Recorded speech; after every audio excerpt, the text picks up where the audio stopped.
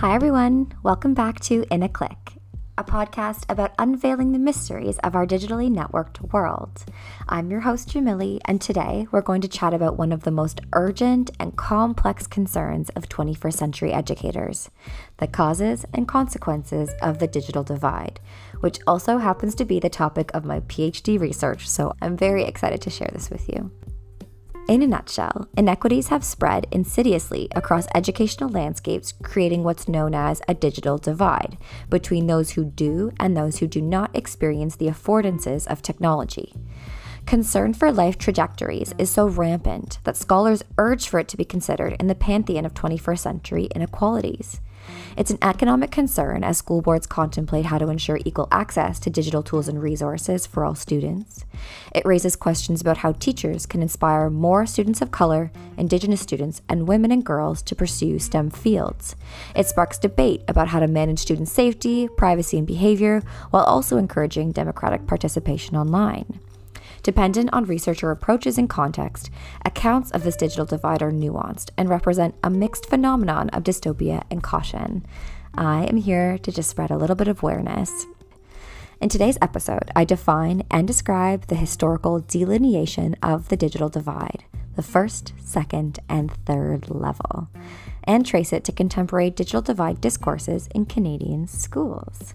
Okay, let's get started. The first level digital divide.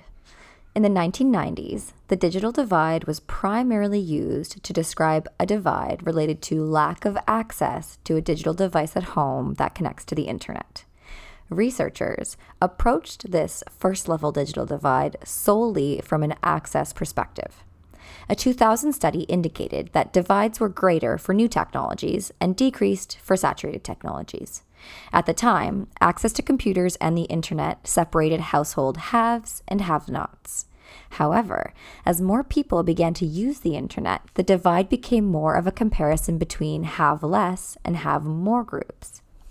In 2013, MediaSmarts conducted a nationwide Canadian survey of 5,436 students in grades 4 to 11 to investigate the function of network technologies in their lives. Results indicated that 99% of students had access to the internet outside of school. Half of the students surveyed connected to the internet via a shared family computer, so a laptop, tablet, or a desktop. Some students, so 6%, accessed computers at local libraries and community centers, and boys were 27% more likely than girls at 18% to have access to a personal desktop computer at home, which I found really interesting. Some research posits that this gender divide is linked to the rise of marketed personal computers, mainly to men and boys. So, for example, in the United States, a study conducted by Hen found that parents are more likely to purchase a computer for their male child, even if their female child is really interested in computers. So, a literature review on the state of digital literacy in Canada, conducted by the Brookfield Institute for Innovation and Entrepreneurship in 2017, found that oftentimes digital skills such as programming and coding are self-taught. And when students have access to a digital device at home to tinker with, their skill sets excel more rapidly. Scholars reason that girls' lesser digital participation is embedded in culture and does not reflect their interest or their skill level. Canada is arguably considered a country with privileged segments of populations that have access to a digital device that connects to the internet all of the time. However, there are segments of the population that still lag behind. According to a study conducted in 2014, these divides are no coincidence and reflect existing social inequalities in Canada. Their 2014 study found that divides in access persist, and socioeconomic status, education, rural Indigenous communities, immigration status, and age, and other complex layers affecting access patterns and rates, play a role in the 20% of Canadians who remain unconnected. Infrastructure gaps in remote, rural, and Indigenous communities, as well as financial access barriers among low-income Canadian residents, are contributing to this divide. So according to a 2015 Canadian Radio, Television and Telecommunications Commission report, 59% of Canada's lowest income households have access to the internet at home, compared to 98% of Canada's highest income households. Additionally, a 2014 report by the Organization for Economic Cooperation and Development found that fewer than 4% of Canadian residents have high-speed fiber connections, below the US at 8.8% and the OECD average at 16.5%. According to a report by the Pew Research Center, internet access divides are predicted to become ubiquitous within the next decade. Experts foresee, quote, an ambient information environment where accessing the internet will be effortless, and most people will tap into it so easily it will flow through their lives like electricity, end quote. These expert predictions become less idealistic and more realistic in light of a new program created by SpaceX CEO Elon Musk to launch large satellites into space to provide reliable and affordable global internet coverage from low orbit over Earth. The first batch of satellites launched in January 2018, and they served as a demonstration to test how to deploy more satellites in the future. But the program boasts potential in full fruition. Until equitable access is achieved, perhaps when the final 6 batches of satellites are launched into orbit by Elon Musk, educators are tasked to be creative and resourceful to address dimensions of access gaps.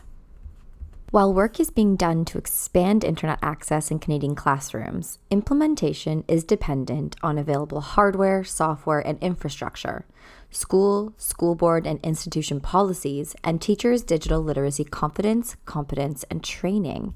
The uneven deployment of digital literacy's learning at the policy, school, or classroom level creates imbalanced learning opportunities that contribute to substantial disparities in digital literacy's learning. In particular, for Indigenous students living on reserve who lack access to reliable, affordable broadband access, students of low economic status who lack digital access at home, and Francophone students who require digital support and opportunities to demonstrate development of digital literacy skills at school in their own language. These results echo a study conducted by Gillis in 2018, who found that the greatest gaps in access exist in provinces such as Newfoundland and Labrador and Prince Edward Island, and in remote rural and Indigenous communities. Providing broadband access and digital devices in school, however, cannot bridge the digital divide. Yes, access to Wi-Fi coupled with digital devices ensures that students who cannot afford a device at home have access at school. But providing access at school does not remedy the hardware gap for low-income students to complete assignments at home. Additionally, once students graduate, the hardware gap does not disappear, and those who experience a digital divide are left behind once again. Perhaps most importantly, ensuring equal access to internet or digital devices at school is irrelevant if students are not taught how to use the device. In Canada, despite significant government investments in digital literacy and growth in program offerings, access to training and support to harness literacy and numeracy skills, confidence, and navigation skills remains a barrier, most notably for people living outside of major urban centers and in low-income neighborhoods. Additionally, the poorest school districts are under the most pressure to raise literacy achievement test scores. But because students are not tested for digital components, there's little incentive to include new literacies in instruction. In this way, the poorest students experience a double disadvantage because they have less access at home and less skills training at school. For students with disabilities, appropriate teaching tools and devices are even less accessible. As I expand upon in the next section, digital equity is about more than access to Wi-Fi and digital devices. Part 2, the second level digital divide. In 2001, DiMaggio and Hargitay were two of the first scholars to introduce a definition of the second level digital divide by examining differences in digital usage among people with access. So alongside DiMaggio and Hargitay, many scholars are concerned that the diffusion and increase of internet access since the 1990s has not benefited all users to perform tasks effectively in a digital environment. As forms of online disadvantage mutate, the second-level digital divide has birthed research that is concerned with not only the functional or technical aspects of operating digital tools in digital environments, or the range of activities performed online, but also the correlation between usage and socio-emotional and cognitive aspects of online activities. Although a universal definition of the second-level digital divide is non-existent, the through line is that level of online activity, types of online activity, and level of online skill predict second-level digital divides. In a Canadian context, scholars have birthed limited research on the second-level digital divide. The central findings of my limited investigation indicate that differences in internet access parallel the findings for online activity level. So in 2013, MediaSparts conducted a Canadian survey of 5,436 students in grades 4 to 11 to examine online usage and found that regardless of gender, digital devices are primarily used for social network services. So to communicate and socialize, follow friends and celebrities, and for entertainment purposes, so downloading, streaming, gaming, pranking. Relatedly, a Canadian study conducted by ICTC found that students believe they have excellent digital skills, particularly in regard to mobile devices, social media, and office software. Survey findings from a study conducted by Actua in 2018 also found that 64% of young Canadians, with no difference by gender, are generally confident in their ability to use digital technologies such as smartphones, computers, and tablets. These findings echo previous research about youth as skilled with social networking, texting and downloading, and less skilled at online comprehension, such as locating and critically evaluating information, and producing their own online content. Students' online civic participation has also been found to be quite low, with less than a third of students who have commented on news sites, half who have shared links to current events or news stories, and approximately 1/3 who have joined an online activist group. Furthermore, in 2018, a national survey by Actua was conducted to assess Canadian youth and parents' attitudes and confidence toward coding and digital technology-related careers. This is interesting. Results indicate that 92% of Canadian parents or guardians and youth believe that knowing how to use digital technologies like smartphones and computers will be very or extremely important to future careers, of course. Differences in household income and education are factors in the perceived importance of digital technologies. Now, this is where it gets juicy. So, for instance, parents and guardians with a post-secondary education are 13% more likely than those with high school or less to consider digital technologies as extremely important for future careers. So the survey reveals a link between children's perceptions of the importance of technologies, 66%, and their parent/guardian's education and income, which is 57%. So Actua's 2018 National Student Survey also investigated students' perspectives on their digital skills development. Results indicate that only a third of Canadian students report that coding or programming classes are provided at school. And more than half of Canadian students consider their opportunities to learn digital skills insufficient. A substantial proportion of students who have access to these classes are determined by parents' household income, post-secondary education, and region, as 4 in 10 students in Saskatchewan, Manitoba, Ontario, and British Columbia have access to instruction, and only 2 in 10 in Quebec. More than half of the students requested more opportunities to learn coding in school. In terms of gender differences, results from a study conducted by Actua to assess confidence levels toward coding and digital technology-related careers revealed a persistent gender gap between boys and girls' confidence in their coding and programming abilities, with boys at 41% confident and girls at 28% confident. A substantial gender gap was also found between boys and girls who are interested in digital technology-related careers. So 72% of boys are interested and only 57% of girls are interested. Boys reported higher levels of interest and confidence in their abilities is not necessarily evidence that they are more skilled or better equipped for digital careers than girls. Rather, recent studies conducted by psychologists in the US suggest that gender stereotypes about brilliance and innate talent, underrepresentation in STEM fields, and discouragement in social conditioning shape girls' ideas about intellectual ability, interest, and career aspirations, and predict changes in confidence, abilities, and interest in STEM. Stereotypes about ethnicity, race, and socioeconomic status have also been found to predict changes in confidence and interest in STEM fields.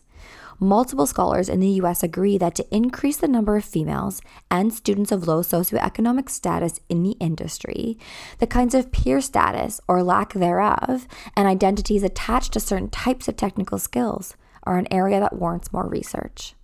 Moving on to Canada's adult population, a survey conducted in 2014 found that Canadians aged 16 and older in the highest income bracket complete 1.4 more activities online than those in the lowest bracket. Consistent with findings from the 2013 Pew Report on social networking site adoption, no variation in SNS usage by income level is observed. In other words, all income categories use social networking sites to the same extent, which indicates that once access barriers are overcome, income does not predict social network usage.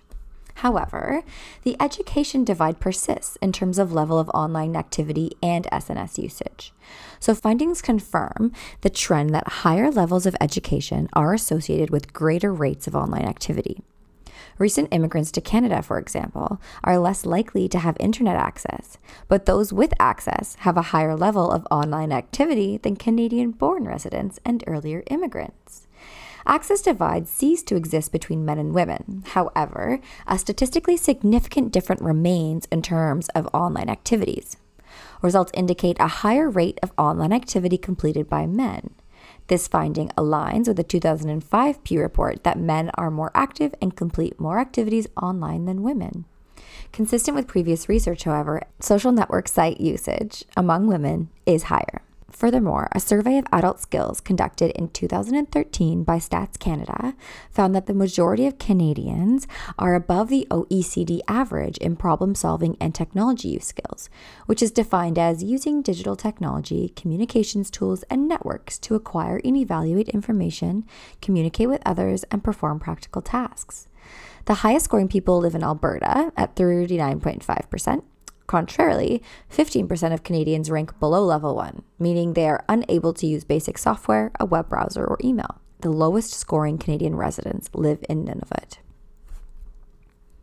In terms of career development, approximately 25% of Canadian women are in ICT professions, which is lower than the US and EU countries. Women are more likely than men to leave the STEM profession and cite working conditions and work-life integration as the primary reason.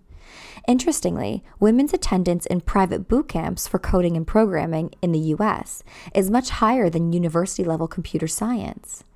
As previously mentioned, researchers determined that the gender divide in formal education is not determined by women's lack of interest in STEM, but by social and economic inequalities. As Robinson put it, countries with more gender equality have higher ratios of women in STEM and ICT. Even factors such as socioeconomic status and proficiency levels have less to do with women choosing computer science than social encouragement from family, schools, and peers. Because social encouragement is such a great indicator of women entering STEM, ICTC argues that STEM courses in school must be promoted to women and girls. Exclusion of Indigenous populations in ICT and STEM careers is also rampant. The ICTC found that only 3% of Indigenous people are in ICT and 3.7% in STEM. Carpenter in 2012 found that women in rural or remote Indigenous communities are active users of ICT and use it to preserve culture and history and maintain communication. Multiple scholars conclude that community-based approaches to ICT, based on democratic dispersal of technology, decreases digital divides within the Indigenous community. Additionally, scholars argue that Canada's approach to digital literacy training should be reframed to empower community-centered digital development that is designed by and with Indigenous communities and schools. Canadian research on digital usage suggests that there remains a fundamental role for government policies, educational institutions, and researchers to aid in the reduction of the second-level digital divide. While research on access, use, and skills are unquestionably vital to understanding digital divides, scholars query that development of digital skills does not always lead to more beneficial outcomes. This query has generated a third branch of digital divide research that seeks to investigate not only digital access, use, and skills, but also the consequences of digital use, which is expanded in the subsequent section, the third level digital divide. The third level digital divide. So in 2011, Wei, Teo, Chen, and Tan were the first to label the third level digital divide. Alongside Chan and colleagues, many scholars in the United States argue that the discourse of digital divides should be approached not only from an internet access, skills, and use perspective, but should also include the consequences of internet use. So, the digital divide discourse has shifted and birthed a third level digital divide, whereby researchers are concerned about internet access and skills and the tangible outcomes of internet use. A third level digital divide is caused by a variety of factors and is identified when the possession of internet use and skill do not lead to beneficial outcomes. In pursuit of additional research on the third level digital divide, I found that internet outcomes are less studied, and in the current moment, no research has been conducted in Canada. What is known, however, is that literature that focuses on internet outcomes primarily aims to distinguish between the kinds of skills necessary to acquire benefits to bridge the digital divide. As a case in point, Mossberger, Tolbert, and Stansbury in 2013 distinguished technical competence, so technical competence is the ability to operate hardware and software, from information literacy, which is the ability to retrieve information or resources to solve a problem. Other scholars, such as Van Dersen and colleagues, differentiate between technical skills, so the basic ability to use the internet, information navigation skills, so the ability to find, select, and evaluate information, and social skills, the ability to communicate online and interact online, to exchange meaning and acquire knowledge and social capital. And finally, creative skills, so the ability to create and share different kinds of content. Okay, there you have it, a brief overview of the digital divide in Canada. Now, there are ways to bridge the digital divide based on research and literature, and I do hope to share that chunk of research with you soon, so please do stay tuned. As always, if you have any questions or require further resources, please let me know. Thank you.